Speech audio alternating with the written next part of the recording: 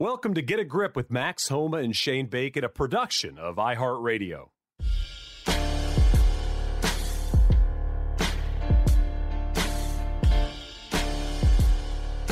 Sports fans, golf fans, or just fans, welcome to another Get a Grip with Max Homa and Shane Bacon. Max, it's our birthday month.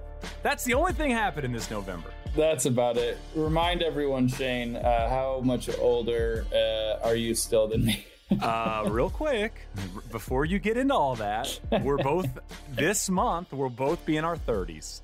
We're both going to be just a couple 30-year-old schlops well past our prime, looking back on the good old days. I don't need to hear your how much older am I than your shit. We're both 30-year-olds almost. Yeah, you're right. And now it really starts to not matter. You know what's a bummer? Yeah, well, you as somebody that has done this, you cruise through 31, 32, 33, everything feels great. And then you get to 35, you're like, wait a minute, that's half of the 30s are done. That went way too fast. And a lot of life stuff happens, as I'm sure it'll happen for you and Lacey. I am daddy daycare this week and last week. You're full mode. Yeah, no daycare for the little guy. That's the times we live in. So the school's been closed for a couple of weeks. And right now he's in the very active world where he is just trying to grab and push and pull and pick up everything. And he climbs on everything. Big climber. That scares me. I told Cindy last night he possibly free solo too. She did not like that at all. And but he did yesterday. Was just outside, being Henry, hanging out, having a good time.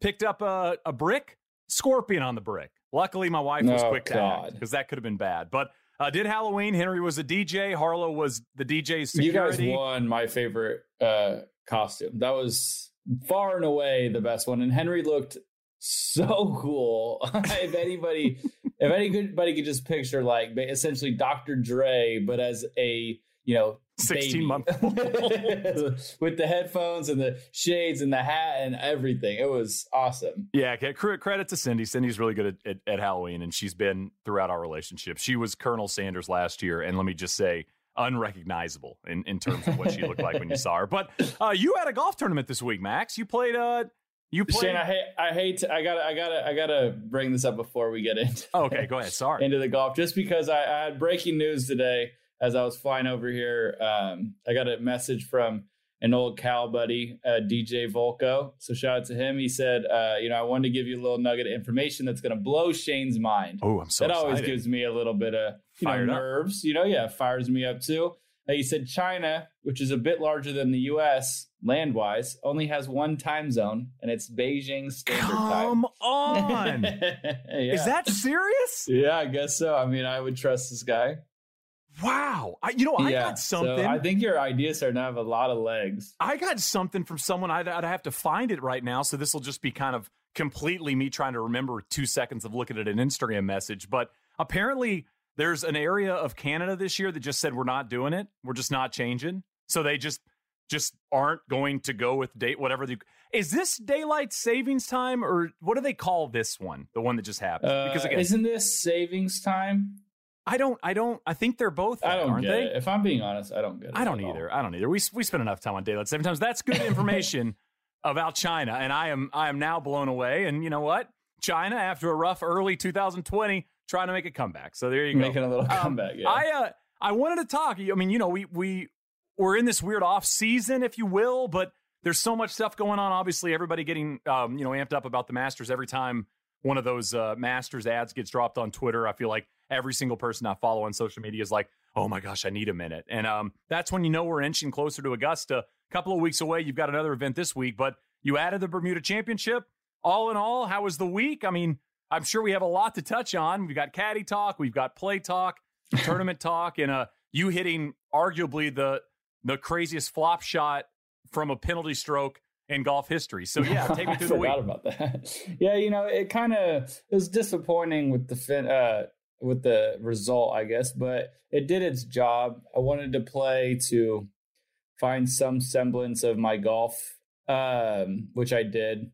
I by the end of the week, especially the weekend, I felt like everything that I've been like kind of searching for game wise, as far as it feeling more whole and knowing what the hell the ball's going to do, really like really came together. I just, part of it is just not having Joe. I felt like par fives, especially, I probably lost, I felt like I wasted probably 4 shots for the week. One of the holes I hit my second shot right at the pin on par 5. I truly thought I was going to have like 12 feet for eagle, and my ball was like 30 yards over the green. It was on one of the really windy days. And it was just, right after it happens, you look back and you're like, I had 195 in, and it was downwind from the rough, and I hit an 8-iron. And I remember thinking to myself, is this 9? And I was like, there's no way 8-iron flies. Greens were soft. There's no way it flies, 200 yards. Right. Is really that bad. And, so when I hit it, I took some off it, whatever. But when I hit it, and then when I get up there and see it, I'm just like, then all of a sudden you look back and you're like, yeah, I guess like that makes sense. But like, this is the part of like the breakdown that you want, your caddy to be a part of to help, stuff like that. I had that happen multiple times. That was the most glaring. But I played 15 poorly the weekend. It was the hardest hole on the course, I thought, like tee shot wise, but I never really knew what to hit off the tee, and just like never made a committed golf swing. So I felt like I wasted a little there. Like I said, the result is disappointing, but with the golf itself, I feel really, intrigued. I feel super optimistic. Kind of showed up Thursday excited, and my first like 6 holes, I had no idea why my golf swing felt so bad. It was unbelievable. And felt like I was in the twilight zone, because for the last 3 weeks, I'm shooting just like absurdly low numbers, and then I get out there and it feels so bad. But it was fun in the same time, because I just said, okay, we're just going to keep cutting the golf ball until we're done this round, and we're going to go figure it out after. And I, pieced it together. I shot 2 under. It was very easy that day, but I shot 2 under, kept myself in the tournament. And then on the hard day, I played well, shoot even. So it was kind of fun playing the first 2 days, like straight up field golf, and like, let's piece it together. I've always been an incredibly, I really admire, I think my favorite to watch do this now is Justin Thomas. Justin, I've heard and I've seen him have these awful warm-ups. We'll talk about it. Like, I hit it so bad in the warm-up, and then he'll shoot something stupid low, like 6, 7 under, or sometimes maybe it'll be 2, 3 under, and he'll end up winning the golf tournament. I admire that more than anything. It's not something I've ever done well. I feel like I need to feel good in order to score well. So I felt like those first 2 days, I really did hold it together. For whatever reason, it just felt terrible. And then Saturday, Sunday, I finally had that little mini breakthrough of understanding not just what I'm trying to do with my golf swing, but I was able to feel it. And I know the scores weren't exactly super deep, but there was a lot going on for me, and that didn't really help. But at the same time, I didn't really have a big miss for like at all for 4-ish days, but definitely not for 3 days. And that weekend it was kind of on a string for the most part. I hit it phenomenal. And it was fun because it wasn't one of those. The difference was I felt like it was incredibly repeatable what I was doing. It didn't feel time based. It didn't feel handsy. It felt like I was hitting the golf ball. And 17 was a perfect example. There's out of bounds right essentially, and water left, and most people laid up. If you watch the tournament, you see people hit it short of the bunker. Some people hit driver. And at the beginning of the week, I told myself I was hitting driver there every day. Now, I didn't do it the second day because it was blowing, really hard. But got out there on the weekend, and I wrote it in my book. I said, you're hitting, like, literally said, like, you're hitting driver, should like show off, because it's not a small fairway, but it's just an intimidating one. And by the weekend, I felt so good about my golf swing that I knew where it wasn't going. I was like, all right, screw this. And I just grabbed driver and aimed at the water and just hit it like a little 4-yard cut. Wind takes it in the middle of the fairway both days. And it was fun doing that because it's like, it didn't feel like I was in the groove and that's why it happened. It felt like I know what I'm doing. The ball's going to start here and go there. And if it misses, it's not going to be big enough to get me in trouble. I've never not had a big right miss. Pretty much ever. And that whole, when the wind was off the left, right miss goes in, like I said, it's essentially out of bounds. It's just bushes. You'll never find the ball. And didn't even cross my mind that it was going to happen. So that was fun. So like to answer your question in a long way, this week did what I wanted it to. Okay. In the sense that I feel incredibly ready for the next part of the season. I got some points. I got like moved somewhat forward in the season without, I didn't do anything crazy, but at least I moved. But in general, it was a big morale boost for the golf game. I was really happy, and I was happy because I putted awesome, and I kind of said it on this that if I pay attention to my putting, I can really roll it, and I rolled it well. So it's just fun. It's fun to see some hard work pay off. Makes me want to work harder and keep at this. But at the same time, I feel like what I'm working on in my golf swing right now is correct. I think I've known the why. The what kind of hit me this weekend with some extra range time. And I think that's cool. It's fun when you start to, like you can picture it in your head, right? Like what you're doing wrong. But when you try to fix it, it's very difficult because some things feel good, but aren't. And some things feel bad and might be better. And I finally kind of found the blend. So I think Bermuda was a success in general. Good. I mean, I have a question about what it's going to feel like when you see Joe for the first time this week. I mean, after having, a local caddy, somebody that obviously doesn't know your game and doesn't know you the way Joe does. I mean, are you going to, I know you're not an emotional guy. Like, is there going to be like tears? I mean, the guy doesn't have a beard anymore. It's going to be hard to recognize him. How excited are you for these next 2 weeks, getting your guy back? Yeah, Joe shaving the beard. What was funny is a bunch of people saw Malcolm and like, wow, Joe really looks different without the beard. So I thought that was good. It'll be cool. Yeah, it's pretty good. It'll be cool. I've obviously seen a picture. I still think it's going to shock me. I'm more intrigued by people's reaction that we'll see him tomorrow. Because I think I was thinking about it the other day.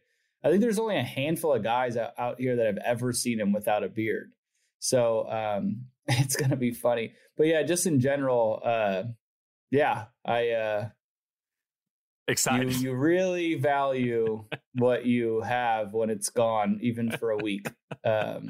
It's a lot. You play a golf course, 3 different winds, and it was blowing hard 2.5 days. It's just like I felt like I was on an island, like, figuratively and literally. You feel so exposed. Things seem to be moving so fast.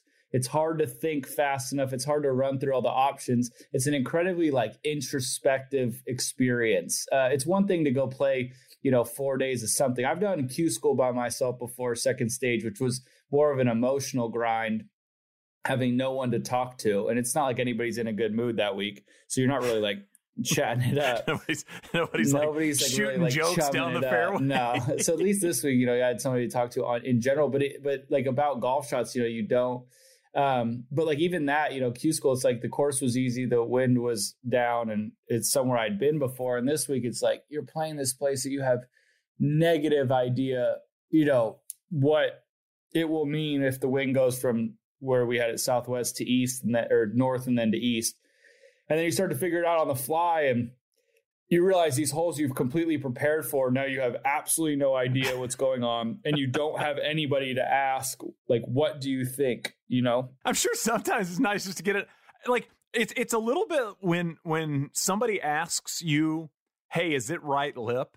And the answer is always yes. I mean, unless it's just a complete wrong thing. You're just always answering yes. Because all they're asking for is reassurance, right? I mean, apparently, when I worked outside service at True North, we were told of the number one question asked at Disney is what time is the 5 o'clock parade? And the point of that is people aren't asking you what time it is. They're asking you where it is, where it starts. They're basically asking you a question to get a whole bunch of information about what's going on. So the point of that exercise is don't ever look at a question as stupid. Try to figure out what they're actually asking you.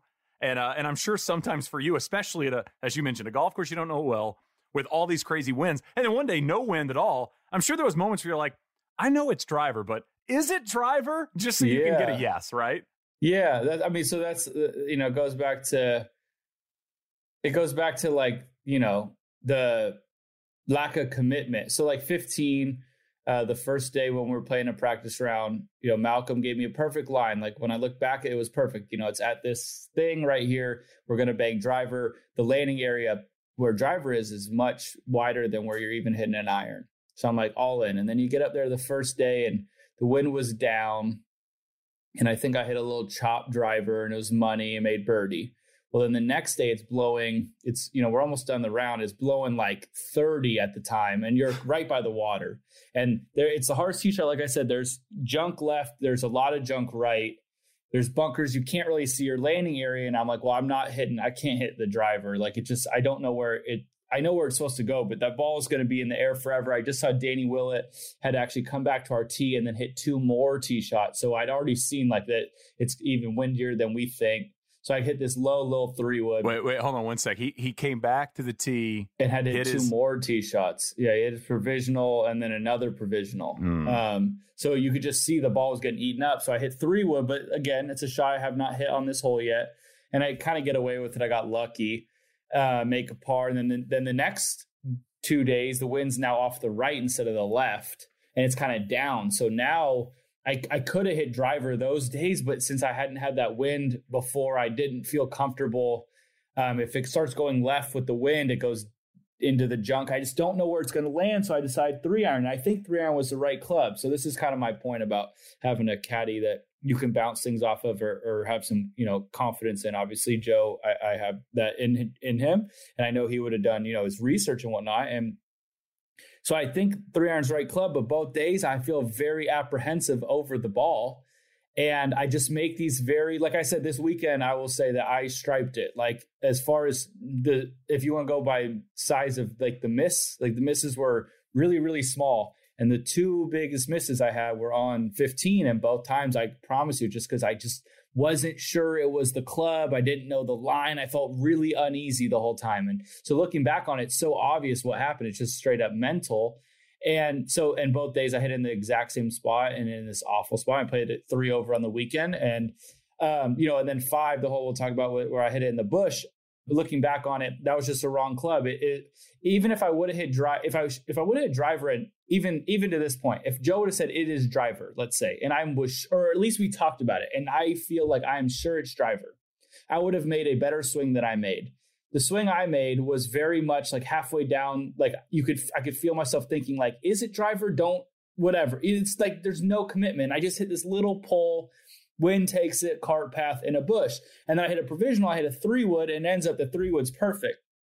Now, the point isn't that I should have hit 3-wood. That is, sure, that's part of it.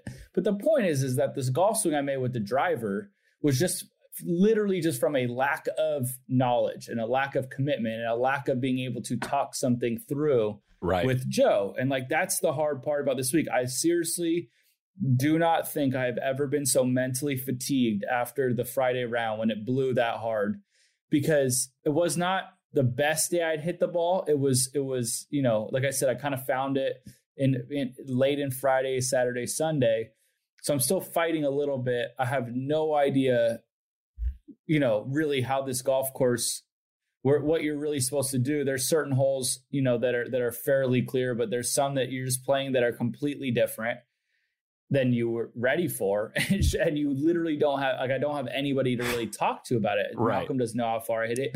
As much as he knows some lines off the tees, some he was off on just because he doesn't know how far I can carry a driver or 3-wood. So it's just like, brain is just melted. I felt like a zombie by Sunday. Just like after, I was just like, you're just so tired of having to do all the thinking. And that's where it should, that's why I'm really excited to have Joe, because it does take just, even sometimes like I said, there's some good, the introspective part of it that was good is that it taught me how important committing to golf shots was or is. Like you really start to value that. So that's something I'll take forward. Going forward, you really start to, I would have these moments of frustration. And then since you had to do all this work, it kind of got you out of it because you had to like get the number. Cause sometimes when I'm pissed off, I'll say, Joe, just get the number. I'm not doing it this time. Gotcha. So you're if you were frustrated, you're like, I still have to do all this work. I can you almost to get have the time number. to be frustrated. Yeah. So like you would have to snap out of it. And then it almost became like a battle of like, I'm looking at everybody who did have a caddy and I'm just like, I'm going to beat you guys because I'm literally doing this by myself. So it became like, if I was frustrated, I'd be like, it's just me against everybody. Like I'm doing this. So just little stuff like that. I don't think anything that actually helped during this week, but stuff that I think helps going forward. It's like a learning experience. But, at this same time, it is nice at times, but if I'm tired or if I'm just like doing something else, if I'm eating, where I could be like, Joe, can you do that? Like, can you get that number? And then I know wholeheartedly that he knows, or literally in the smallest, like most important way though, but the smallest is just like, hey, Joe, do you like 9-iron here? And he'd be like, yeah, like that's sometimes all I need, because like I said, in that par 5, I feel like I nearly wasted 1.5 shots because that swing I made was right at the pin. Like I said, I thought I had probably inside of 20 feet for eagle, and I literally had 35 yards from over the green. And I had this conversation in my head, is it 9 or 8? And I'm like, it's not 9. 9 from 195 is, there's no way. Like, you're being too conservative. And then when I think back on it, I'm like, yeah, flyer, downwind, blah, blah, blah, like all these things. But like, it's just so hard to commit to all of that without being able to talk to somebody. Like, that's the thing. So it's interesting. I mean, it's fun in a way. Because I do appreciate the grind. It sucks when you play a lot better than you scored and you feel like that's a big part of it. Right. But I wasn't going to win that golf tournament, you know, if Joe were there or anything. I wasn't like Wyndham and Brian played so well. But it would have been, obviously, just for the points, it would have been good. But like I said, Bermuda did its job. I wanted to win. I wanted to play, score better. But I feel good about the golf. It was fun to feel like I had like complete control over a lot of stuff. So that's cool. Yeah, it was an interesting week. We started off by incorrectly telling people that you were going to be on PGA Tour Live, which I said Friday afternoon I was going to be on the thing. I thought that because that's the email we got. I was saying. I mean, I was under the impression. Weird though. I didn't understand. Here's. I think you and I both got tricked by this. I believe that you were because I watched it. And featured group. You were a featured group on the coverage. That's what it was. And of course, we're so used to featured group meaning featured group on PGA Tour Live. I got a lot of people, and they were like, hey, PGA Tour Live this week, starting about Friday afternoon when they thought you were going to be on there.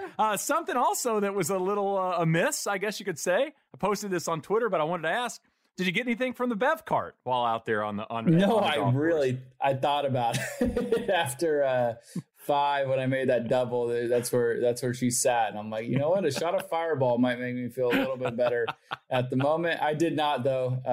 I didn't. I died when I saw that on the telecast. Very tropical islandy. The island tour, like that's very fitting. And we should have been allowed to stop at least like get something.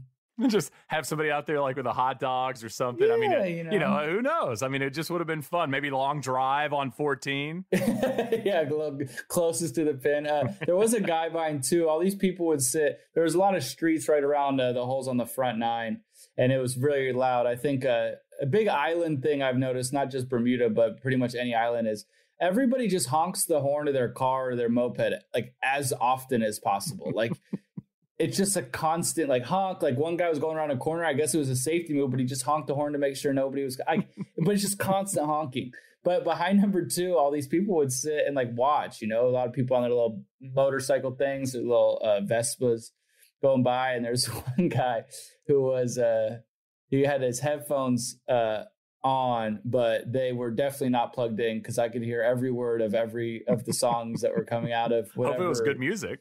It was good. Yeah, it was just like normal rap. He was wearing a Kobe Bryant Lakers jersey. Oh, your guy. 24. So I liked it. He was insanely loud. He's talking to his buddies. I could hear him saying, no, I know this game. And as he's saying, I'm kind of like, you obviously don't like completely because you're just like absurdly loud. Because you're so loud. But when you get in this little section, you didn't really care because you knew it was going to be loud. But it was kind of funny. Watching that, but it was also cool just in general having fans back. We had a decent crowd around. The question I had coming up. Yeah, that was good. Brendan Todd was in the group in front of us the first 2 days, along with Duffner and a couple other guys, and somebody else who I can't remember who the third was. But they, they had a good crowd watching them, maybe 25 people. It was kind of fun to have that back. So Bermuda, like I said, the Bermuda course is cool. Having there's always like funny stuff when you go to these little small tournaments, like off the beaten path, in in Dominican, like the Bev Bermuda. cards. Yeah, like just there's something that like, yeah, because like in Dominican, my rookie year or my on one of the years on Webb, like they had a Nathan's hot dog truck. Like, you know, but and it was just like, and we got it every day, you know, course. So just like something different. But I don't know, this stuff cracks me up. We're going to take a quick break and be right back.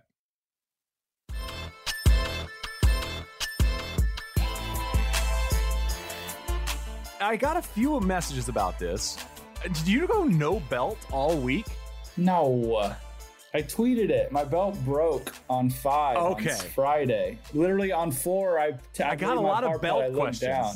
Yeah, my freaking thing had like exploded. So I had to throw it away, and then I literally the next hole made a double bogey. No, you did not. Yeah, that's all I hit in the bush. Man. You know, well, the good news is at least you didn't go like absolutely atomic and go like 8 under with no belt, and then you had to start being the no belt guy. You know, that I feel like that would have been a bad thing. I mean, not wearing a belt. My dad goes sans a belt, and he does it on the golf course as well. It's just not a look, man. It's not a look you want to be rocking. So I had to ask the question again. I mean, they showed you a lot on Friday when the belt was gone, and then of course, then PGA Tour Live wasn't a thing, so we didn't get to watch much.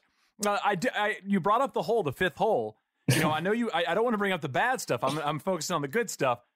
You hit it in a bush. You were on TV. They're showing everything. You got all these clubs. You're walking around. You got them in your hand. You're trying to figure out what to do. You are hitting a shot, Max, from television. Literally looks like what I wrote in my notes is it looked like you'd lost your mind. It looked like your mind had just that was it. Like the shot you were hitting looked like you were just hitting a wedge into a middle of a bush. Just what it looked like you're trying to do. That's kind of what it felt. It was so exhausting. Once again, I mean, this happened 10 times, but I just feel like, I was on an island. So I find my ball, and the day prior, Will Zalatoris, who I was joking with Kev Tway about it, is like, you know, and I'm not saying this has never happened to me, so please don't. This is not sour grapes. But when you're running good, like Will is, obviously, things just seem to work, or at least you notice the ones that work instead of the ones that don't. So the day before, he pull hooks a 3-wood, and his ball hits that cart path, mine hit, and then goes right to the bush. He had like 40 yards in.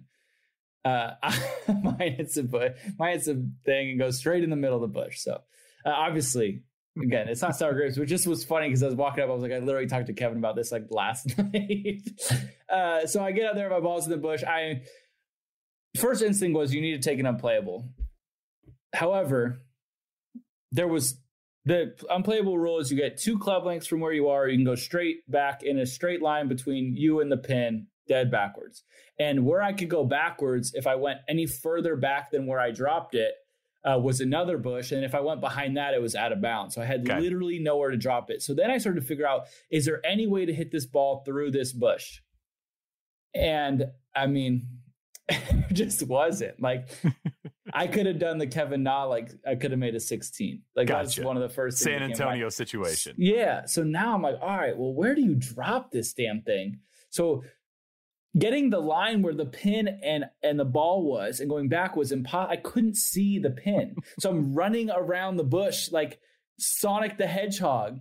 It looked like you couldn't see anything on Earth from where you were. Nothing. So I asked Kevin Tway, my playing partner, not my caddy. Let's just let that sink Malcolm in for half a second. If he could try to stand, because he could see me a little bit when I stood by my ball, if he could tell me, if he could stop where he thought like the line was, then I was going to kind of walk through the bush a little bit and see. So I finally get a line, and where I drop is I'm standing on the path, which is okay because I'm dropping an unplayable, but my ball is in the rough and I'm really close to these bushes. So end up hitting the shot. I hit an awesome shot, made the worst double ever because the shot I hit was amazing, and I should have either chipped it in or made bogey, whatever. Well, I walked off the golf course. This is the part I actually wanted to bring up. Walked off the golf course. I go on my phone on the way home. Obviously, it was on PGA Tour Live, so my phone had kind of, this is just on, feature groups. So I was on TV, no belt. So I was wearing white pants, looked like a lame Backstreet, like the sixth Backstreet Boy that was not provided all of the equipment or all the full outfit. That's what I look like. So I'm on the ferry back and I'm on my phone and I look at my Twitter and I had a bunch of the video. They're like, oh, what a sweet shot, whatever. And, I got the classic other people saying like, well, he still sucks and make double. One guy said, I bet he still missed the cut. I wanted to respond to that guy. I'm trying to do a better job not responding to complete and utter idiots as I have a tea time the next day. Whatever. Doesn't matter. But I see a guy say, is this, I think Max Homa got a penalty. He hit the bush on his practice swing. I'm like, yeah. And I remembered hitting the bush, but I also remembered knowing that it wasn't in my way because I moved far from my ball when I dropped it so that when I took a practice swing, I didn't move the ball. So then I was like, oh shoot. I was like, no one even mentioned it to me. I even, when it happened, it crossed my mind, oh shit, I hit the thing. But then I was like, oh, well, it's that, the reason you hit it is because you moved.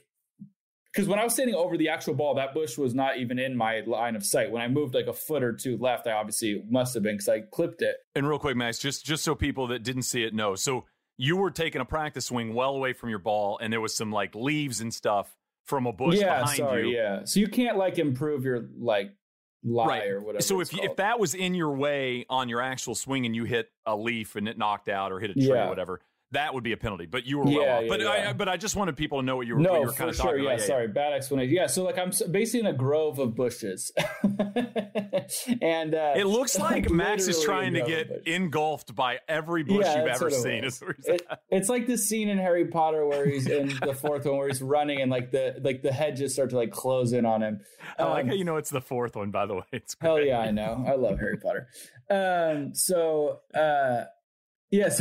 So basically, this is when it's most common. If you're in the trees or whatever, and you take your backswing and you're just doing a little placement swing. If you hit something that would be in your normal swing and you knock it down, if it's a leaf, if it's a branch, if it's whatever, and you don't continue your golf swing, it's a penalty because you've just improved your swing. In the desert, it's quite common. You take a little half backswing and you break some twigs going back in the desert. That's a penalty if you don't continue going. So I understood why there were a few people on there saying, now see, what's frustrating is that the way they say it is very incriminating. Right. I muted some guy who I asked him, or I said something about what I was going to go for Halloween. And I think he responded, I'm going to go as a saw because I'm going to chop down a bunch of leaves. And I understand where he's coming from and I get what it looked like. I think the point that a rules official never even came up to me because they had already cleared with the video coverage that it wasn't a penalty or wasn't in my way is the most telling. So like I said, a couple of the people were just is this a penalty? And someone said yes. And I can't believe it wasn't. That's okay. That you obviously could say that. When you start to make it sound like I did it on purpose, and actively tried to get away with it, it kind of bothered me because I am not like that. The point is, the reason I want to bring it up though is if you did see it or whatever, when I took that practice swing, I stepped a good foot from my golf ball, which I think you could see on TV. Even if you could, I stepped about a foot from my golf ball and I only hit about 2 leaves off that bush. And which was obviously at the very end of a thick bush. So, you got to think if you move another foot, I didn't even sniff it in my real swing, I guess is the point. And that's the whole point of the rule. So the fact that I didn't have a single rules official even talk to me about it, I think said a lot. But it did kind of get me alarmed because I didn't want to be breaking a rule. But I didn't love the one dude telling me that I was basically hacking down a bush. I hit 2 leaves off of this bush that was, again, first off, not in my ball flight's way, but even if it were in my swings way, which again it wasn't because I hit 2 little leaves off of a bush and from a foot inside my golf ball, it didn't have any. I think what I heard someone say later, because I asked one of the guys about it, the rules officials or my agent about what they said on TV was that the rules officials deemed that it was not in my way, which makes a lot of sense because technically speaking, something on your way in your backswing, I guess, would be a lot more in your way than your follow through unless the ball had to go there, which it obviously didn't. But then again, I missed that bush again by a foot with my club. So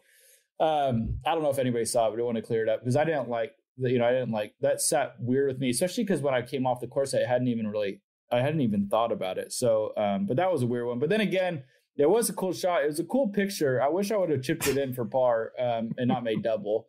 But that was, that was a really. Yeah, I was just going to tell you, huge. That was my one Malcolm take was that moment. They had Malcolm just in frame, and the only time I ever got yelled at caddying professionally was I was caddying for Erica Blasberg, and she was just short of the green and had a pitch shot, and I had the putter out before she hit the chip shot, and she hits the chip shot, and she kind of slammed the wedge in the bag, and I mean, I'd never seen her get frustrated about anything. I mean, we were just out there kind of enjoying the walk. And we walked off. She made par, walked off, and she goes, "Don't take the putter out before a chip. That means you don't think I'm going to make it." And Malcolm had the putter out before he hit that chip shot. I went, "Malcolm, come on, man." So I saw your tweet about it, or you texted me about it. And he does it on he did it from wedges, down to chipping. And then I started to laugh about it because it was like, yeah, like this is just not the way to do it, especially when it's so obvious. Sometimes like Joe LaCava, I'll see like sneak out a putter and it's kind of swaggy because Tiger will have like a 7-iron in his hand. But I have one funny story. Porter Cup is a big amateur golf tournament. I got very close with this family, I'd say, with the Woodses, not Tiger, but not different Ashton. Woodses. Also not Ashton. Closer. Less, they're less right famous. in the middle of golf talent. Bob, Robert, he has a little bit of talent. Ashton's got a lot more talent than Tiger has, like 50,000 times more talent. Yeah. So he caddied for me one of the days. My host family, he caddied for me one of the days, or maybe all the days, but definitely one of them. And it was fun. He's great. Like, he's a member of the course. We were very close. And on one hole, I had heard him take the putter out of the bag, and I had this pretty hard chip. And earmuffs, kids, but I have to say it how it actually happened because I need to be authentic. I hit this chip, spinner, and I made it. And I looked at him, I said, "Put that putter away, fucker." I was so mad. I'm like, "You don't think I'm going to make this?" And he's laughing. And I told him later, I was like, "I didn't think I was going to make it either." I said, "I was more worried that you took the putter out and I was going to miss the green." But that's the thing. It's like, yeah, just a little early to it's a little early to be whipping the putter out, whether for good or for bad. That's right. But yeah, you're spot on. You're just not supposed to do that. I mean, don't assume anything. Just just wait. You know what? I mean, I'm a recreational golfer. I get frustrated when I have a caddy. I've been to Bannon Dunes before, and it's this resort in Oregon, beautiful. But I've had caddies that pull the putter. I'm like, dude, just wait 2 seconds. I have 2 real big caddy things. Do you want me to tell you my caddy things? Yeah, but first, can you tell me your 7 favorite holes at Bannon? So go ahead, do your caddy. You know what? I'll go through every hole on property. I know you will. That was a risky move. By 1 through 140 or whatever the number is. So, do you think anybody would stay around when I got to 140? Maybe, yes, maybe. Sadly, yes. It's only Mike Kaiser's the only person listening at the end of this. Or David McClay. Kid's like, God, I hope Bannon 2 makes it. So the one is the putter thing. Just if you're a caddy out there, you're caddying whatever, just don't take the putter out till after the chip happens, even if it's the worst chipper you've ever seen in your life. The other thing that drives me crazy is the caddies that sniff out where to put the bag over if it's your shot. So, sure. I mean, I've looped. I know that if you're caddying, it's your second 18 or you're double bagging, I know it sucks and you're ready to drop off the bag on every green. Trust me, I am Mr. Cut the corner if possible guy. I will cut a corner. Hey, you were a senior level caddy. Yeah, it's the loosest term ever. But just if it's your player's turn, you need to go to them before you go to, exit strategy, drop the bag up. Those are my 2 things. So speaking of exit strategy, Malcolm is a bit older. He's not exactly in peak physical fitness at this point. Shoot, like he's got a grandkid that's 13 years old. He's like, I was impressed he could carry the background is, I'm not joking around. Like, it's a very hilly golf course. He has a grandchild that's 13? Grandkid that's 13. Wow. Yeah, he's an older guy. Yeah, so I was impressed he could make it around, but like he was huffing and puffing, and I understand. I'm not blaming him at all, but he was just slow. You know, he's behind. It was a and grind. you're fast. You're pretty fast, I'm right? fast, but I mean, dude, he's like 50 behind the guy behind me. So it was tough. But like I said, it's super hilly on 11. And I got the drift early in the week that was going to be my biggest worry was him. Like, I mean, it just, like I said, it's a hard walk. So on 11, you go down this hill, and he asked me on Thursday if I minded if he left the bag at the top of the hill, because we had to walk back up to 12. Walking up 12 was the hardest walk I thought of the week for the most part. And I was like, yeah, sure, no worries. But I said, just bring my driver, my putter, and my 60.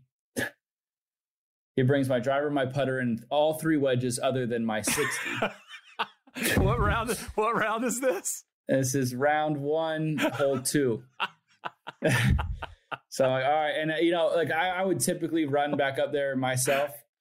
But I wasn't going to run up a hill and run down the hill and then hit the golf shot. Your pants fall off. No, that was day 2. That was day 2. Day 1, I was still, the belt was hanging on. Although if I run up that hill, maybe it would have busted off early. Who knows? So this is my favorite. I was like, Malcolm, like, I didn't feel bad because I told him what club I wanted. So, right. And I just don't know why he brought 3 of them. Wedges, whatever. So he brought your wedges. He brought your pitching wedge, gap wedge, sand wedge. I had 94 yards straight downwind, straight downhill. So it was lob wedge. I was like, I'm sorry, buddy, but like, you just got to go get that lob wedge. And like, and he went and got it, which was cool. And I hit it like close too. So I was like validated because I almost hit the sand wedge. And I was like, if you hit this over the green, it's your second hole. You came all the way here just to like find some semblance of confidence. If you hit over the green and you make bogey, I'm like, I might quit like golf at this exact moment. So we got it. So we had that, and then the benefit was I could carry those clubs up the hill on 12 to help him, but on 7, from the walk from 6th green to 7T is short, but it's super inclined, like really steep. And the first day in the practice round, he got a ride up in a cart, by kind of luck, I guess. And I knew it was going to be the hardest walk for him just with the matter of how steep it was. So every day I took out all 4 of my wedges and my putter and I carried him up to the top of the hill for him. And he always said thank you. He's a really nice guy. Right. But the 4th day, he gave it a little extra oomph because we were almost done. I could tell he needed and it felt good to do that. Would have been amazing after Thursday. Would have been great after Thursday if you'd have taken all your wedges and your putter and your driver out, but left the 60 in there. I should have, yeah. For the walk. Just been like, sorry, man. This is what we've established. I should. He did have the funniest line of the week. We didn't talk a whole lot because there wasn't a lot to talk about. It was, like I said, it was a mega grind.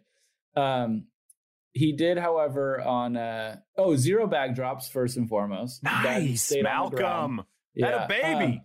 He did, however, lose my putter cover on Sunday. The Laker one? Yeah, which was not cool. If people don't know, I have a Laker head cover that is basically a Kobe Bryant head cover. I got it the week after he passed away, so I really like it. And I knew I'd get another one, but I was kind of on full tilt because, I don't know.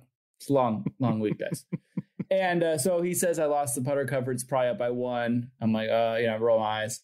Whatever. I called somebody over and said, can you just look for this, please? I'd really like this back. Not only I know I can get another head cover, guys. It's also because I don't want to travel without it because I don't want my putter getting all, chipped up or whatever. I mean, you got to walk 18 holes. I mean, if you walk 18 holes with a putter banging against your wedges. We still had 9 holes left. Yeah. So, they of course say they couldn't find it. And I'm like, I'm just annoyed in general, whatever. Well, I'm walking down 8T, so it's our 17th hole, and Duffner's caddy, Sag, comes over, and he's got my putter cover, and I'm laughing. I'm like, oh, thank you. He's like, yeah. He said, no worries. Like, I saw it. I knew it must have been a Lakers thing. You're playing in front of us. I'm like, awesome. I really appreciate it. So I get it. I'm carrying it to the green. Malcolm catches up to me at the green, and I hand it to him to put on the putter, and he said, I know he didn't mean it like this, but this is what he said. This came off. He said, why don't you just put it in the bag so you don't drop it again? And I was like, how'd you handle that statement? dude, I was literally 4 shots away from being done the tournament. I was the happiest person in Bermuda at the moment. So I was like, man. I said, sure, I'll throw it in the bag. So I threw it in the bag. If I was a shitty head cover, I really wish, because at that moment we were on the ocean. It's beautiful. I would have just winged it into the ocean. But that was funny. That was Lacey's favorite story of the week. That is amazing. Other than that, we were good. We made it. He, like I said, I wish I'd had more time to plan for the tournament, so I could have, actually been able to use Malcolm's course knowledge for the benefit. But with all the wind, it just, at some point, it's a moot point. It's just, you could tell me where the line is, but if the wind's blowing 50 and I don't know what to hit, the line doesn't matter, because it could be 3 different lines depending upon what club I hit. So it was an interesting week. I had fun. You get a lot of stories from these things, I guess. But yeah, I already appreciate Joe a lot. I think I'm going to appreciate him even more this week. Whatever he wants for dinner, it's on me. Well, I mean, even that fairly expensive Fiji-like pad thai you got that you posted on Instagram, dude. How is that? I had a couple people say, "Oh, wait, is that too much or not enough?" And I'm like, it's I guess I didn't do it to scale. I needed to put it next to I don't know, a phone, so you could see how small that meal was. By the way, before I forget, so DJ Pie caddied in the Symetra Tour event for Lauren Coughlin this week. Did you see that? Yeah, they got third. They did get third. Okay, they got third. Yeah. So I asked him after the round. I said, "How'd you guys do?" He's like, "Oh, we got third." I said, "Oh, that's sweet. Whatever." I said, "Now the tournament's over, I would be remiss to say that if I didn't tell you that multiple times during this week, I mother effed Lauren in my head, who I don't know. She's probably the sweetest person ever, for having this tournament the same week that I wanted DJ to come caddy for me, as I'm running up and around this bush 17 times trying to figure out where the hell the pin is. And I'm just you know what? And then of course, Lauren, being a good sport, posted on Twitter, because DJ showed her, "Hey, sorry about your week. We had a really good week, though." They're having beers. I saw beers. that. Yeah. I was like, you know what? That's really well played. I mean, they also got third, so that's a good. Yeah, I mean, that's awesome. Good for her and good for DJ. No, still everybody chasing hashtag Chad's caddy record that I don't think will ever be touched. Wait, what is it? One time, and he won with Wesley Bryan on the. Oh, for Wesley Bryan. Yeah, I mean, one for one. Go try to find somebody better than that. That's tough to do. I mean, I'm saying Golf Hall of Fame. I've been pushing for this for a long time for hashtag Chad, but we'll see if they make if he gets in, because again, we're a big records. We live in a records world now. We love talking about records. Did you see the thing? I know you didn't watch football on Sunday, but Drew Brees, he's throwing touchdown passes. They got these breaking news graphics about Brees breaking Tom Brady's record. Brady plays Monday. It's he's going to get back the numbers. Really so we love that stuff. So let's see if we can get him in the Hall of Fame. We're going to take a quick break and be right back.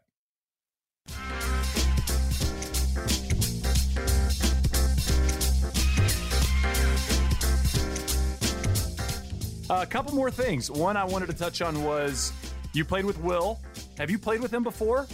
No, so he's really good, man. Obviously. I just wanted to ask you your thoughts on his game, because, I mean, obviously, we've talked and seen how well he's played, not just, on Korn Ferry, but played so well on the PGA Tour and even at the U.S. Open over the last 3-4 months. I went through his OWGR. I was going through his results to somebody because they didn't know who he was, not a big golfer friend of mine. His last 3 months, Max, are just wild.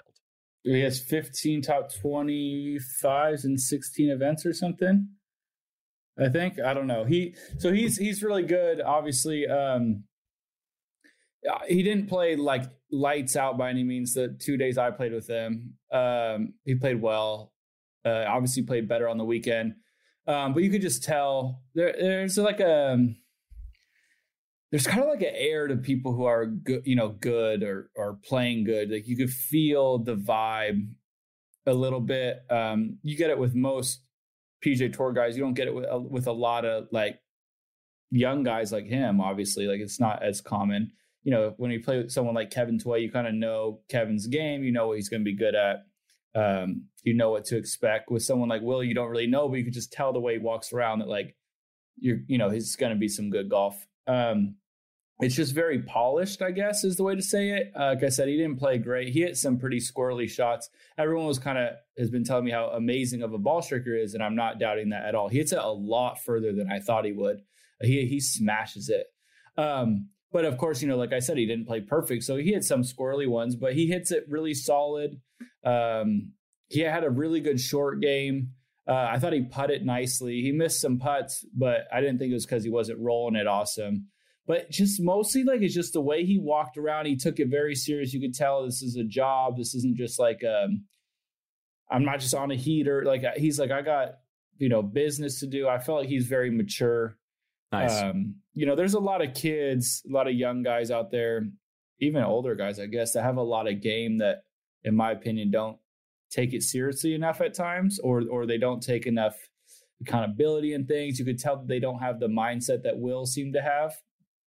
Where this was like, I think he got the process. I'm not saying that I do all the time, so I'm not like poking fun. I'm just saying you don't see that with a lot of people all the time, but you see it with the big time guys all the time. So I thought that was the most glaring thing. Like I said, it's very hard to judge someone's golf game the first time you play with them. Right. If they don't, if he would have shot 10 under, I'd say he's the best golfer ever. If he would have shot like he did, whatever, he shot 1 or something under with me, I'd be like, yeah, it's all right. But you try to see the intangible things, and that's what I saw. So, like I can tell you, it's not the best golf I've ever seen in my life, but of course not. I'm sure Brian Gay looked like the best golfer in the world this week. So, like that's just how it works. So I tried to see the other stuff, and I was impressed. I was impressed with how far he hit it, but I was impressed with just the way he carries himself. I think he's this isn't a flash in the pan type thing. The kid seems to really have whatever that it factor thing is. Yeah, and then last thing I want to touch on from the week, you mentioned to me before we got going that the super season, I guess is what we're calling it, just kind of this jam-packed 2020-2021 season, and you were saying that not great for the kind of middling tour pro, right? Yeah, so I get, the Bermuda tournament has a lot of people who are like fringe PGA Tour members. So what I mean by that is that they have status, but it's not like there's a lot of people who are in the 126 and beyond category, which means they did not make the playoffs last year, which means they have a tour card this year because of the COVID stuff, but they don't have a full tour card. It looks like they do, but they don't as far as how many tournaments they'll get into. So being in this tournament, I got to talk to a lot of these guys who it's hard to keep up with everybody. I've got a lot of I've got some friends, like I said, some real friends that like I like I said, I'd be friends with off of the golf course, people who, you seek out to hang out with. And I could tell you where they finished last year, but a lot of my buddies, I don't know where they're at. They're my golf buddies, and I hope the best for them, but it's hard to keep up. So I have these conversations this week where I'm like, oh, you going to Houston? No, I'm not in Houston. I'm like, really? Like, that's weird. And I found out that Houston's a small field this year, which is odd. So I'm like, oh, okay, but you'll be in Sea Island. It's like, actually, no. And I'm like, but Sea Island's 2 courses. It's a max field. It's like, yeah, but like, I'm out. I'm not in. And it's a weird year. There's a lot of benefits to having your card, even if it's not full. Your sponsors pay you more, I'm sure. You still have the opportunities to get in some, but at the same time, you're supposed to get into these certain events you have in your head that you'll get to play. And this year is because of the way the majors must be falling, obviously the Masters being when it is, the way that there's no race to Dubai. So I think a lot of European players are over here. European tour players are over here. And it just seems busy, right? Play. It's just busy, man. And I don't feel, I guess, necessarily bad for the people not playing. I don't think they would want anyone to feel bad for them, but it is just odd because it's got this weird, we were just in a weird year again, man, where it's just like all these things that like the tour did to make sure that no one got no one got a bad end of the draw, I guess. It was right and they did a good job, but now you're in this season where like some of those things have now like trickled down, right? Where like, yeah, like some of this stuff is going to suck. Right.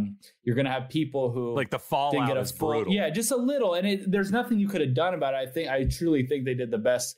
They made the best decisions they could make. But now we're starting. I actually got to see like, hey, yeah, like 50 tournaments sounds like a lot of opportunity, but maybe it's actually more people are going to want to play because you have to, and it's like going to limit some of these events that you typically would get into. So it's an interesting thing. It's just something to keep an eye on this year. I mean, someone like Brian Gay wasn't going to be in a lot of the stuff, I don't think. And now he wins, so this is a big moment. I know we, some of the other podcasts like to see the life-changing things happen. And this one didn't feel like one, but it kind of was in a way, because this was going to kind of be he wasn't going to get in a lot this year. Now he does. So, I mean, you could look at it two ways. You could look at it as a guy who's been out here forever and doesn't need it. But I mean, he felt like, obviously he wanted to keep playing. This kind of gets him 2 more years. That's awesome. So it is kind of it's something to keep your eye on, even for players that you might think are all set and good and whatever. So I want to get to some flights. I'm going to let you take the reins on this, and I'm excited for your last segment. I'm just going to we got a fun last segment. So stick around to the end if you don't mind. But I figured we could bust through some of the flights and see what you have, because again, we hadn't had a chance to do a flight where some of these are tournament based ideas in quite some time. So I'm excited to hear what you wrote down.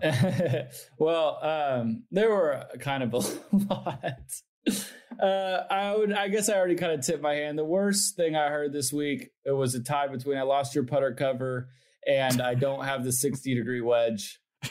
Those were two not so good ones. This 3 wedges and not the 60 is going to go down in like the best caddy infamy. I mean, especially because you got to think, if I miss the green, like I'd want to chip with the 60, like most likely, whatever. The best thing I heard this week though was I thought it was going to rain like all weekend. So I guess heard is not the right one, but it's seen. And I just, it's hard enough. I didn't need rain. I really didn't need rain. And every Saturday, Sunday was supposed to, and every morning when I saw not going to rain today because it was supposed to, it just kept pushing a little further back. That meant a lot to me. It really meant a lot to me. I need to find exactly what your text was, but it was something of the, if it rains tomorrow, I'm really nervous for myself. Yeah, I just didn't think I could get through it. The gist of what you'd said to me. Guys, I can't explain enough how fried my brain was after every round. Thursday, not so much because it was really easy, like weather-wise. It was the course I had played in the practice round. So like it felt like minus a couple of holes, like I knew exactly what was going on. And the only reason I was tired after Thursday was because I hit balls for a really long time after. But Friday, Saturday, Sunday, especially Friday, Saturday, I was just like, I got off the golf course. I was just like, I would eat lunch. I just like could feel myself just like spacing out. And like, it's sometimes like when I play blackjack for too long and when I'm done, I could just see so many numbers like in like cards. Right. That's what I saw. So 192 downwind, off the left, north wind, this wind. And I felt like Alan in The Hangover, just like numbers flying everywhere. But like mine weren't connecting. It was just like a lot of numbers. I don't know. Do you have any best thing, worst thing? Do you have any? I know. When you hit that flop shot, I rewound it a couple times. The video of it was just outstanding. I have a picture of Koepka from years ago that he's hitting this shot, and the shot of video, it looks like he's at Walden Pond. Like, it's unreal what you're staring at. It doesn't look like a golf course. And I felt the same way with you. And you take this full swing, and I'm like, I'm a guy that lives and dies on Max golf shot. Part of our business. I like when you play well. I like when you're having fun. We at least like when I play 4 days. 4 days is content. Yeah, and I was like, holy shit, where did this go? And then it lands by the green, and those comments, we didn't understand how good of a shot it was at home because we didn't really know where you were. Again, you look like you were in I don't think anyone could look like you were in a party with just a whole bunch of was. bushes, or like at a mascot tryout for Stanford. But you hit it, and the announcers giving it so much praise, I think, helped understand how tough a golf shot it was. But that was one of my favorites. Somebody said it looked like I'd be good at the big break, the wall flop challenge. RIP, man. Yeah, RIP. We're going to take a quick break and be right back.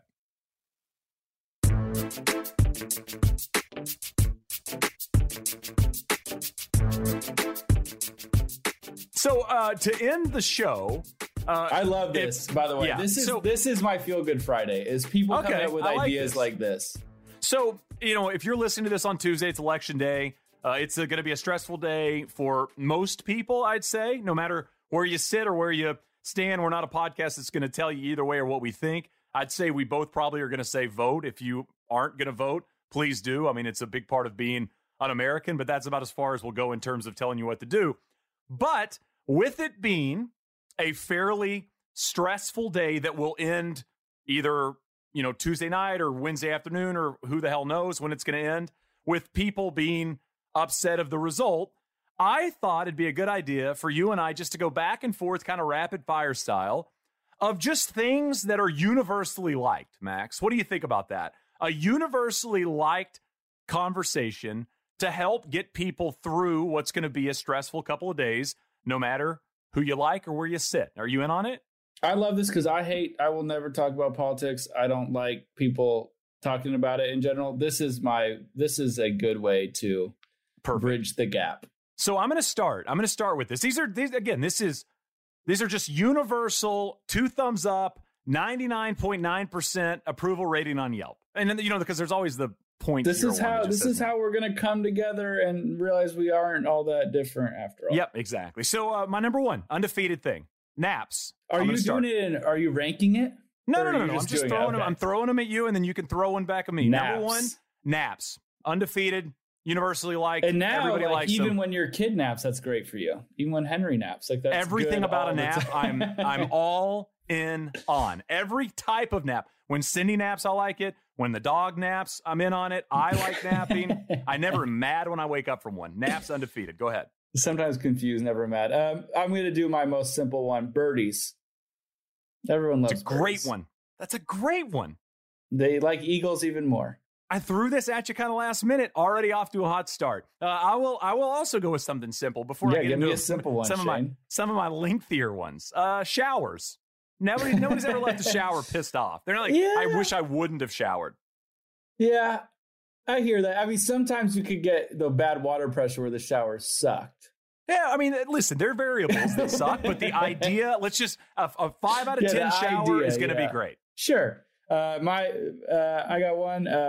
When the marshal at the golf course says that it's not cart path only, you can drive wherever. I think that is universally appreciated and enjoyed. So my Uncle Dougie has a phrase, when it's 90 degrees, he says, you're always 90 degrees from something. So you can drive wherever you want. That's his rule. And so I played golf on Friday, and in Arizona overseed, everything's closed down for a month and a half. So the front 9 was car path only, and it was brutally slow. We were behind a bachelor party. They were playing 2-man scramble against each other. It was awful. And the back 9 was 90 degrees. Now, let me just say, our 90-degree process in my cart was Doug Bacon approved, because we were everywhere on that golf course. We were so excited to drive on grass. I'm with you. That is a great one. I'll go with the golf one as well, since you went with a couple golf ones. Everybody agrees with this. When you think you hit a ball out of bounds or in the water and you get up there and find the ball in play, that's the best. It is such a feeling. It's only a feeling golfers can understand, but it is such a good If you're feeling in pro golf and you see a marshal give the safe sign, there's legitimately nothing better. Because there was a tweet going around that said, tell a scary story in 6 words. Yes. And I was trying to think of some, and I had a really good one, but I didn't want to tweet it because it had been too late. I had seen that this was already overdone. But I was just going to say, my 6 words scary story would be, I think I saw it splash. Because that's the other thing. It's like you're staring. I have terrible eyes at distance, and you just watch it. You're just like waiting for someone to like give you the waving it in or waving it out move. So yeah, when you get up there and your ball's inbounds, when you thought it was out, Seamus Power this week did that. He literally hit 3 balls off the tee on 5. The second one was further left than the first one, and we get up there and there's a ball that is resting against the out of bounds fence. I was trying to figure out if it was in or out of bounds, and then there's another one up that was in play, and it was the first ball that was in play, so it was legitimately like 6-shot it was like swing. It felt like a 4-shot swing when he walked off that box to where he actually made par. So like those are the fun ones where you're like, oh, okay, like I can breathe now. I did a pre-qualifier for the Waste Management. They do it at McCormick Ranch in Scottsdale. You played there, right? Have you ever played McCormick Ranch? So you know there's the 80% goose booms out on those fairways. Don't take a push cart. Do not take a push cart. You'll be washing those tires off for days. Yeah. The first hole, so there's 2 courses there. The first hole where the range is left of you. It's a really kind of forgettable par 4, short, whatever. I played a guy I played with, hit 3 in the range. 1 we thought might be left of the range in play. That would have been the 9th hole on the other one. He hits 3 in the range, 4th ball. So, I mean, to your point, I mean, this is a qualifier. He's done. It's over. Finds the first one. Yeah. Finds the first one, makes par, and ends up shooting like a not a bad number. You could just tell he was set first tee jitters. So, that's that. Is it your turn? Yeah, it's my turn. I like this one. Shout out to Stuart Scott, flipping a pillow to the cool side. I feel like everybody loves that. When you wake up in the middle of the night and you just flip it and you're just like, oh, I'm just back to even more comfortable than I was when I was asleep. How is it 30 degrees cooler than the other side of the pole? Like, how hot are our heads? It's unreal. You travel a decent amount. I mean, mostly because of the pro golf thing, but I mean, you'll travel recreationally as well. I think this is a universal like. I think this is something we all, no matter the party or who you like in this world, we can agree on. When the wheels of a plane hit the pavement landing, I'd say that's a universal. Everybody's happy with that moment. Even if you are the most scared flyer, or if you are somebody that wants to be upside down in an F-16, when the wheels hit, there's just a sense of, okay, good. We made another one. Check another one off the list. We had some gnarly turbulence leaving Bermuda today. And I am closer to the rather be upside down than being scared of flying. And it was a mental exercise in like confidence in my process of flying. I was really scary for a second.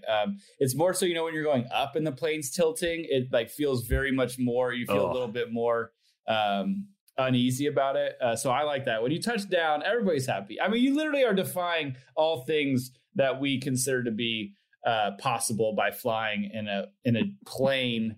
It makes no sense. So when we live, it is a success. I have a travel one, as you did too. Seeing your luggage come out of the baggage claim carousel. Oh, wow. I lost my clothes bag, didn't come this week, as we mentioned last one. So it really hit hard. Every time you travel and you see that all of your luggage made it's just like an exhilarating feeling. You just feel like your week's at least off to like a decent start. Yeah, definitely. But, and I was really hoping earlier when we asked you the belt story, I was really hoping for some elongated story about how your bag finally showed up, but somehow your belts weren't in there. I was kind of hoping that maybe belts weren't allowed in Bermuda, through customs, whatever. But, it was just a broken belt. I was really hoping that it came out of the... I got to travel one too. If and when you get upgraded. Any travel, anything, flight, rental car, anything, an upgrade, welcome to everyone. Nobody, I would like to know if you're a flight attendant or a pilot or somebody that works in the airline industry, have you ever heard of someone saying no to an upgrade is my question. Yeah. If that's ever happened, I'm going to guess no, but everything's possible. So we'll see. Along with yours, just, this isn't mine. No, but anything free. Like literally anything free. I had that written down. Oh, I had sorry. that written down. It felt like the upgrade. You get I just wrote free stuff. Everybody says there's nothing free. There's definitely free stuff occasionally. And when you get it, it's awesome. This is like, remember that we talked about the tournament stuff, the tournament gifts you get. I mean, they give you a Traeger. You're like, it's free? Yeah. You take it home. But they could give me like literally a Fiji water. Yeah. Yeah. Oh, wow.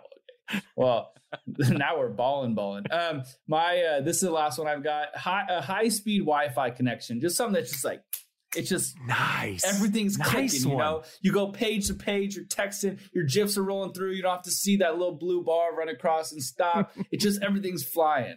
I like that. Good one. Your podcast doesn't sound like crap. Also, when there's good Wi-Fi and no password is also great. Oh, free. Yeah. No password Wi-Fi. Give it to me all day. All day. You don't have to be that awkward guy that goes over to somebody's house for the first time ever, and it's been 8 minutes at this person's house, and you're trying to be normal, but you're like, hey, I know we're all hanging out, being personable or whatever, but like, can I just get your Wi-Fi just in case I need to scroll Twitter because you said something awkward and I don't know what to say, so I need to go on my phone. Like, how awkward is that moment? Like, you've been in my house for 8 minutes and you already are worried about how much you can go on your phone without having any delay. My buddy Andrew is the king of. It's like, so we've been here for half an hour. I mean, you gotta give the password up, right? Yeah, I mean, can you share it with me? They made it easier on the phone. I actually got a couple more. I got golf-wise, when a friend drops out of golf last minute and you frantically find somebody and the person you find you like and they say yes. Yeah, that's a good one. It's hard to do. It's rare, but it is awesome. And my last one, universally liked by everybody in this world. A perfect combo of scoop ice cream. So this could be a perfect combo to you or to me. It's going to be different combos, right? But if you find the perfect 2-scoop ice cream combo, you're in, you know? It's just like, I don't care what the flavors are. Well, so we'll change, because I thought about saying that too, ice cream or whatever. And I know there's other things, but in the spirit of this, where it should be universal, anything, you shouldn't be able to dispute it all. Let's make the last one, for the sake of this voting or election thing, the perfect bite. Perfect bite. Just like the perfect bite. It could be any food you like. If you don't like ice cream, pick a different food. Because I was going to say pizza, but I know some people don't like pizza. They're crazy. God, who are those people? Don't listen to that. Don't listen to this podcast. No, yeah. It just will block you instantaneously. In your brain, in your Max Homa brain, right then, when you said the perfect bite, I know something popped in your brain. Oh, yeah. What was it? Was it just pizza, or was it a place? Two things popped in my head. No, 2 things popped in my head. One is there's this ahi crunchy tuna salad, or ahi crunchy salad from Yard House that every time I eat, and I think a lot of people probably do this, but every time I eat, especially if it's like a good meal, basically the whole time I'm eating, I'm planning out what my last bite will be. Like, I want my last bite to be the best bite. So like in this tuna, in this ahi salad, I need at least one piece of the ahi left.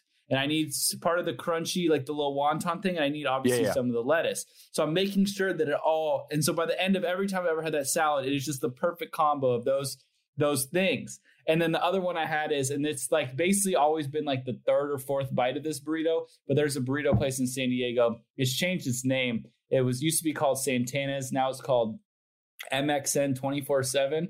And it's just a carne asada burrito, and it's like 3rd or 4th bite. Once you get past like that top part of the burrito where it's a little too much tortilla, and then you get into the middle where it's like the perfect.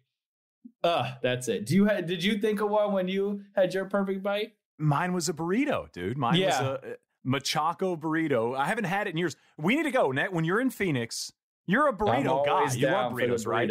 Yeah. So next time you get home after the Masters, you can bring the green jacket. We'll make you take it off so you don't get sauce on it. But we'll go to Carlsbad Tavern on Hayden in Scottsdale, and they're a machaca burrito, and you add guac inside. It is out of this world. You can't have it for lunch, though. Had a couple of friends make that mistake a couple of weeks ago. They went and had it for lunch. You'll learn this when you turn 30 soon. When you get a little bit older is you can't have the real heavy lunch. It's just done. You're done. I could 5 years ago. I could set up a nap, which we've agreed everyone loves. It's a win. Then get some ice cream after. Let's get this thing going. Maybe you're on a flight. Maybe you're landing in Australia. I hope you have a good week in Houston. I mean, have you played? We didn't talk anything about the tournament this week. Oh yeah. Have you played the golf course? And what are you? Can you give me like 30 seconds on what you think about Houston? New course. I hadn't thought about this. No, there are fans. Will you not get heckled by an Astro fan? I hope I do. I hope I get heckled. It's a new course. We actually had to do our COVID testing at Minute Maid Park, which is where the Houston Astros play. I will say there was a buzz about the stadium. Did you beat a drum? There was a buzz about the stadium. I could just feel the buzz. You know, I think everyone could feel the buzz. I felt bad. There was a kind of a bit of a homeless community around. Not just the buzz of the stadium, but all the trash cans banging, I imagine, kept them up. Maybe they get into a rhythm. I'm not really sure. It would be sweet justice for LA Kid to have a little bit of revenge in the city of Houston. But even if they don't, Dodgers already won. But yeah, I'm going to get yelled at most likely, which is fine by me. I deserve it. I just hope I could play great, and I kind of hope Joe wears LA on Sunday. But no, it's good. I really like Houston. I just don't love their sports teams. I don't know what it is. I don't like the Rockets. Oh. I don't like the Astros in particular. Texans fan? I don't mind the Texans. I love Deshaun Watson. So it's not like I have anything against Houston. I think it's a cool city. But yeah, hopefully the golf course is good. I'm going to go early tomorrow morning, get a little work in. I would be lying if I said that it's going to take a little extra effort to at least focus my all of my thoughts on this week when I am very excited for what's happening in 7 days. So I'm doing the whole job not finished. You got to play great this week to set up a great week next week. But it is exciting. It's exciting to plan for Augusta. But it's also cool to think that, again, the big reason I added Bermuda is I wanted a couple tournaments under my belt before Augusta. And I think this week will be a fun one to keep building off what happened last week. And the course should set up good for me from what I hear. It's long. It's feels like one of those courses like Wells Fargo, essentially, where you're going to have a lot of long par fours, which has set up for my game best. So we'll see. But I'm excited to go see the golf course. The Houston course that we had before, I forget the name, but it's amazing. So I imagine this one's really good too. Yeah, well, I can say for the both of us, to our producer, Tim, it's going to be way easier. Didn't have one cutout, Max. Not one. This internet's really good. I think I get upgraded at this hotel. I think I must have status because I got, they said, here's your premier Wi-Fi that you got for free for being something. And I'm like, yeah, well, obviously I frequent hotels all the time. You'd think this would happen way more often than it does. I don't get where all my points go. It's like, hey, Mr. Bacon, you have 100,000 points. Oh, no way. How many rooms does that get me? Oh, no. It gets you a complimentary water. Yeah, you get a water. Oh, Fiji? No. It's Dasani. Don't be crazy. One of the hotel chains that I'd stayed at a lot when we were doing Fox stuff would always go, we'll give you the water, or I'll give you, we can give you 500 hotel points. And I just remember I looked up one day how meaningless 500 points were. Like, give me the damn water. I mean, at least I can use it. It's Shroot bucks to Stanley Nichols. That's what it is. It's like none of it matters. Like I have a Southwest credit card, and all the thing, my points go back to so I can use them to fly. And I had an absurd amount of points at one time, and flights for whatever reason were expensive. And you're like, dude, I have 100,000 points right now. Like I may never have to fly and pay again. And you're 3-4 flights in, you're like, oh, well, there that goes. Oh, it's done. It's done. You just get it's very depressing. 1,000 points on United for the Wi-Fi, which at the time it doesn't feel like money, so you do it every time. But it's I don't know what that equates to, but I've decided that it's just too much. It has to be too much. The airplane Wi-Fi pricing is my favorite. You'll be on a flight 2.5 hours, $35. Yeah. So the understudy of Backstreet Boys, I appreciate you giving us all I'm the odd man out of Backstreet Boys. Yeah, you're just one out. You're so close. Excited to watch this week. Play well, and then when do you go to Augusta from Houston? Do you guys have a charter? Sunday. I have my dog this week, so we have to figure out how we're getting there. Gotcha. Okay, cool. Well, we'll try to get something up either Monday or Tuesday, much like this for next week, because I know Max will be very excited, and we'll be talking much about Houston and a lot about Augusta. Max, have a great week. Play like you did. Putt like you did. I feel like you putted it great. It was fun to watch. Thanks, man. I'm excited to see. Hey, and give Joe a big hug when you see him. I feel like you guys need it, deserve it. Thanks, man. I will. Everybody, I hope whoever you want to win this election does win. It's gonna be hard. It's gonna be hard for everybody. I just hope everyone's happy. And I hope everyone continues to wash their hands, and Godspeed, and good luck with whatever comes with today. just remember, everybody, just remember this. I love you. So take a breath, and just remember that we're gonna get through whatever we're gonna get through as a group, and we can do this as a group. I know we can. We will talk to you guys next week. Have a good Tuesday. Have a great week. Think about the stuff we talked about. And you know what? Come up with a list yourself of things that you know everybody loves. And you can share them with us on social. We like hearing them. We'll talk to you next week.